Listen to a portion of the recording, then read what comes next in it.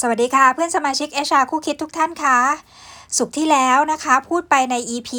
615นะคะเรื่องเกี่ยวกับการทำ Data Inventory ที่เป็นระบบ Paper นะคะ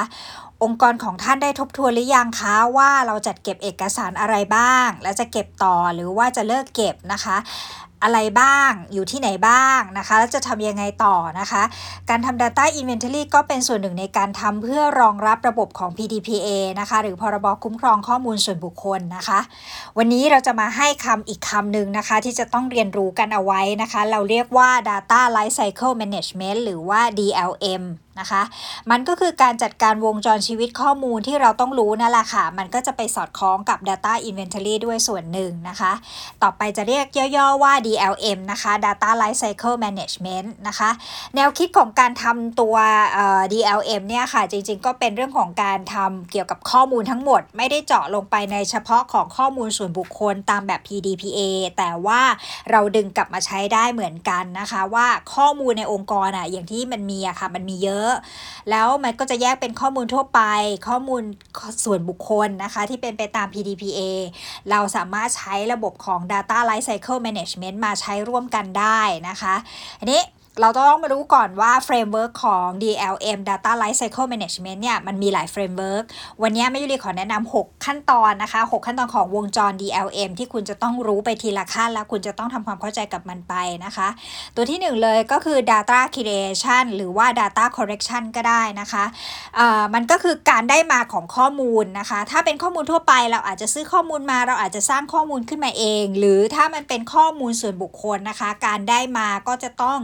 ได้มาตามแบบของ Pdpa กำหนดนะคะการเก็บรวบรวมใช้นะคะข้อมูลเนี้ยทุกคนจะต้องรู้นะคะว่าข้อมูลไหนแจ้งแค่นโยบายตาม lawful basic เก็บได้เลยหรือข้อมูลไหนต้องมีเอกสารความยินยอมเนี่ยค่ะเราจะต้องรู้นะคะเป็น data creation data correction ที่ถูกต้องก่อนเป็นสเต็ปแรกนะคะสเต็ปที่2 data storage นะคะข้อมูลที่เราได้มาแล้วเนี่ยค่ะเราจะจัดเก็บที่ไหนเวลาข้อมูลเข้ามามันจะมีทั้ง paper และมีทั้ง soft file ถูกไหมคะคุณจะจัดเก็บคุณจะบันทึกที่ไหนนะคะเพื่อความเป็นระเบียบในการ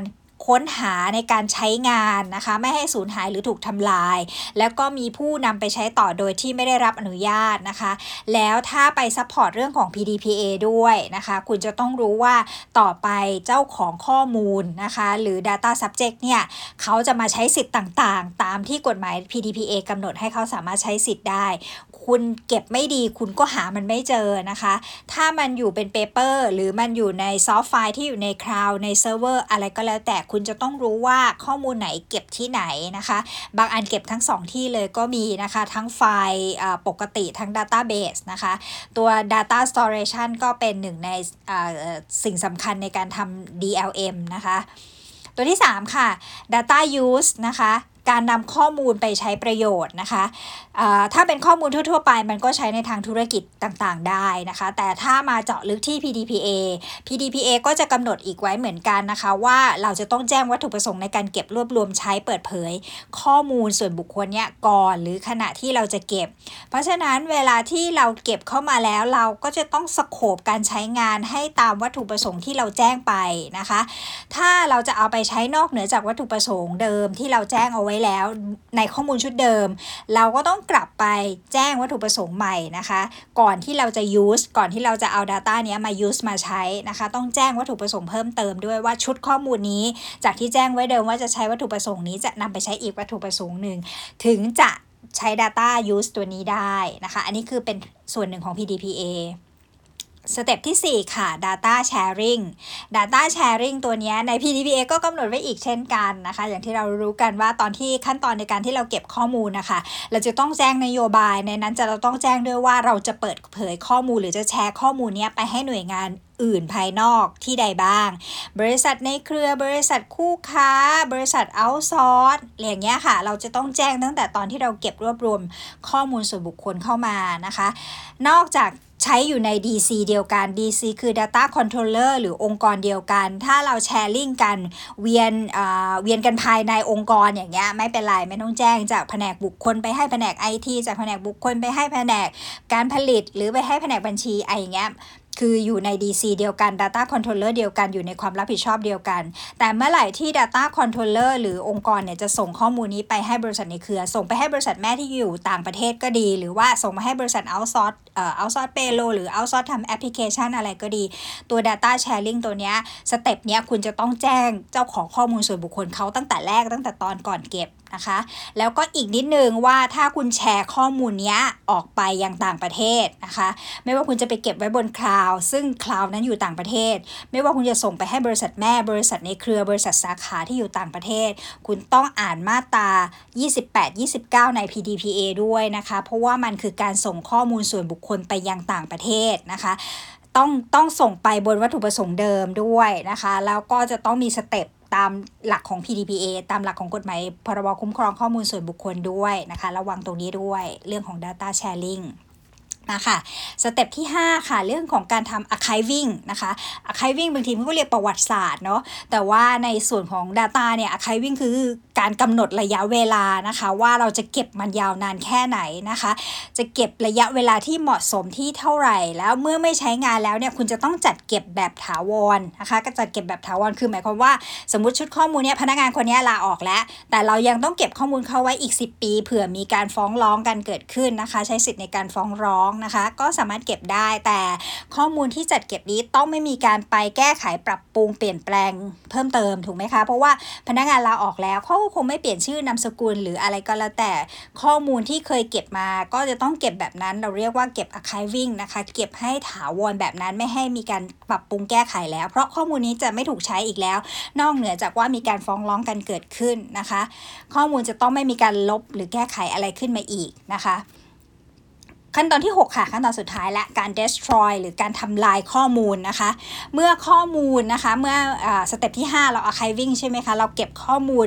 พนักงานที่ลาออกไปแล้วอีก10ปีเผื่อการฟ้องร้องในการเก็บ archiving จะไม่มีการแก้ไขเพิ่มเติมอาจจะอยู่ในตัว backup file หรือใน storageอีกหมวดหนึ่งไปเลยก็ได้เมื่อครบระยะเวลา10ปีที่เรากำหนดไว้ว่าเราจะเก็บไว้เพื่อการใช้สิทธิ์ฟ้องร้องในกรณีที่มีการฟ้องร้องกันเกิดขึ้นเมื่อครบ10ปีแล้วสเต็ปที่6ก็คือการ destroy มันก็จะเกิดขึ้นการทำลายข้อมูลนะคะที่เราจัดเก็บเอาไว้เราจะต้องต้องมีระยะเวลาในการควบคุมของการทำลายตัวนี้ด้วยเหมือนกันนะคะบางรายการ2ปีทำลายได้บางรายการ5ปีทำลายได้แต่บางรายการก็10ปีทำลายได้ทีนี้ไอ้ขั้นตอนการทำลายข้อมูลทิ้งเนี่ยมันก็จะต้องมีเพิ่มเติมไปอีกว่าบางข้อมูลเนี่ยมันไม่สามารถทำลายทีเดียวได้อย่างข้อมูลพนักงานชุดหนึ่งเซตหนึ่งอย่างเงี้ยมาใน ID อันเดียวกันนะคะแต่ว่าข้อมูลนี้ตัวนี้เราจะทำลายก่อนอย่างข้อมูลประวัติเทรนนิ่งเราอาจจะเก็บแค่2ปีตามหลักของ ISOที่เหลือเราก็ไม่ต้องเก็บแล้วข้อมูลการจ่ายเงินการ attendance ทำ OT อะไรต่างๆอันนี้ก็อายุความ2ปี 2-3 ปีเราอาจจะทำลายแต่ข้อมูลอีกบางส่วนเราต้องเก็บตลอดไปเห็นไหมคะว่ามันเป็นข้อมูลของคนคนเดียวกันเจ้าของข้อมูลคนเดียวกันเวลาที่มันจะทำลายแต่ละช่วงเนี่ยบางทีมันยากนะคะบางที IT เขาก็ไม่สามารถที่จะเดี๋ยวทำลายข้อมูลตัวนี้ของคนนี้ถ้าองค์กรนั้นมีเป็นหมื่นคนล่ะแล้ว Data ที่มันเก็บมาเยอะๆสะสมมาเยอะๆแล้วบอกทำลายทั้งหมดถ้าทำลายทั้งข้อมูลของคนนี้ทั้งหมดทั้ง1คนทั้ง1เซตทั้งหมดของเขาไปเลยเนี่ยอาจจะง่ายแต่ของ1คนและทำลายบางข้อมูลนะคะมันจะยากนะคะมันก็จะมีวิธีทางเทคนิคของทาง IT ที่เกิดขึ้นอีกนะคะไม่ว่าจะการเป็นทำanonymize pseudonymize นะคะการที่ทำให้ไม่สามารถระบุตัวตนได้ว่าข้อมูลชุดนี้เป็นของใครหรือการบล็อกไม่ให้เข้าถึงข้อมูลบางอย่างได้อะไรเงี้ยค่ะมันก็จะมีเทคนิคของ IT อีกนะคะแต่ว่าในส่วนของเราที่เป็น HR ค่ะให้รู้ไว้ก่อนนะคะว่าการทำ Data Lifecycle Management หรือว่าการจัดการกับวงจรข้อมูลเนี่ยมีหลักๆ6ขั้นตอนที่เราจะต้องรู้นะคะทวนอีกทีนะคะย้ำอีกทีนะขั้นตอนที่1ก็คือการทำ data creation หรือ data correction ถ้าเป็น Pdpa ส่วนใหญ่มันจะเป็นการ correction มานะคะเก็บข้อมูลเก็บรวบรวมข้อมูลนะคะจากเจ้าของข้อมูลส่วนบุคคลขั้นตอนที่2คือการทำ data storage นะคะเก็บข้อมูลมาแล้วคุณจะต้องเก็บให้ดีว่าคุณจะเก็บเป็น paper หรือเก็บเป็น soft file และจะเก็บที่ไหนแหล่งที่เก็บนะคะเอาให้สามารถที่จะจัดระเบียบให้มันได้นะคะ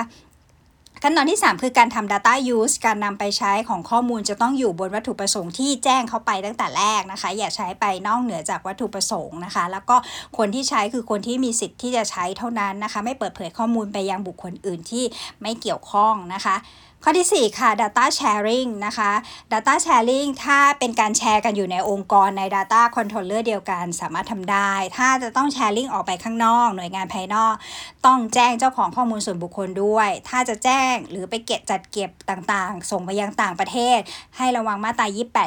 28-29นะคะการส่งข้อมูลส่วนบุคคลไปต่างประเทศข้อที่5ค่ะ archiving การเก็บข้อมูลถาวรหลังจากที่ข้อมูลนี้ใช้มาถึงจุดหนึ่งแล้วเราไม่ต้องการที่จะให้ลบหรือปรับปรุงแก้ไขอะไรอีกก็คล้ายๆ freeze เอาไว้แบบนั้นนะคะเป็น archiving ขั้นตอนที่6คือ destroy นะคะเมื่อมันครบระยะเวลาที่เรากำหนดเอาไว้แล้วว่าเราจะเก็บนานแค่ไหนนะคะ data ที่เป็น archiving ที่เรา freeze เอาไว้ตรงนั้นเราก็อาจจะต้องทำลายทิ้งไปนะคะหรือทำอย่างไรก็ได้ให้ไม่สามารถที่จะบ่งชี้ได้ว่าเป็นข้อมูลส่วนบุคคลของใครนะคะตัวนี้ก็สรุปง่ายๆในตัวของ data life cycle management หรือ DLM นะคะอันนี้มาดูข้อดีนะคะของการที่เราทำ data life cycle management หรือ DLM อะค่ะโดยหลักการก็จะมีอยู่ประมาณ4ข้อนะคะก็ล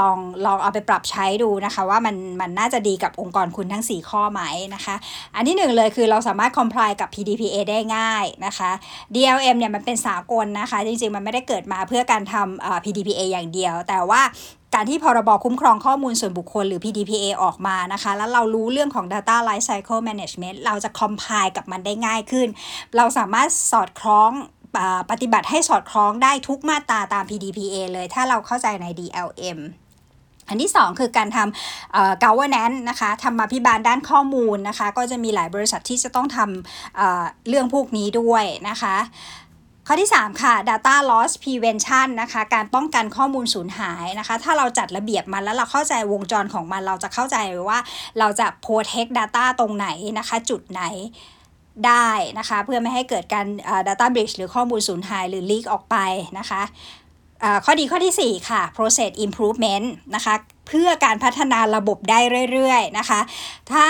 มันมีกฎหมายอื่นออกมาอีกหรือมันมีกฎหมาย Pdpa ปรับเปลี่ยนนะคะหรือกฎหมายที่เกี่ยวกับ data เกี่ยวกับคอมพิวเตอร์ปรับเปลี่ยนนะคะการที่เรามีตัวทำ data life cycle management เอาไว้เราจะสามารถเข้าใจใน process มันได้เราสามารถ improvement process ได้รวดเร็วไม่ต้องไปนั่ง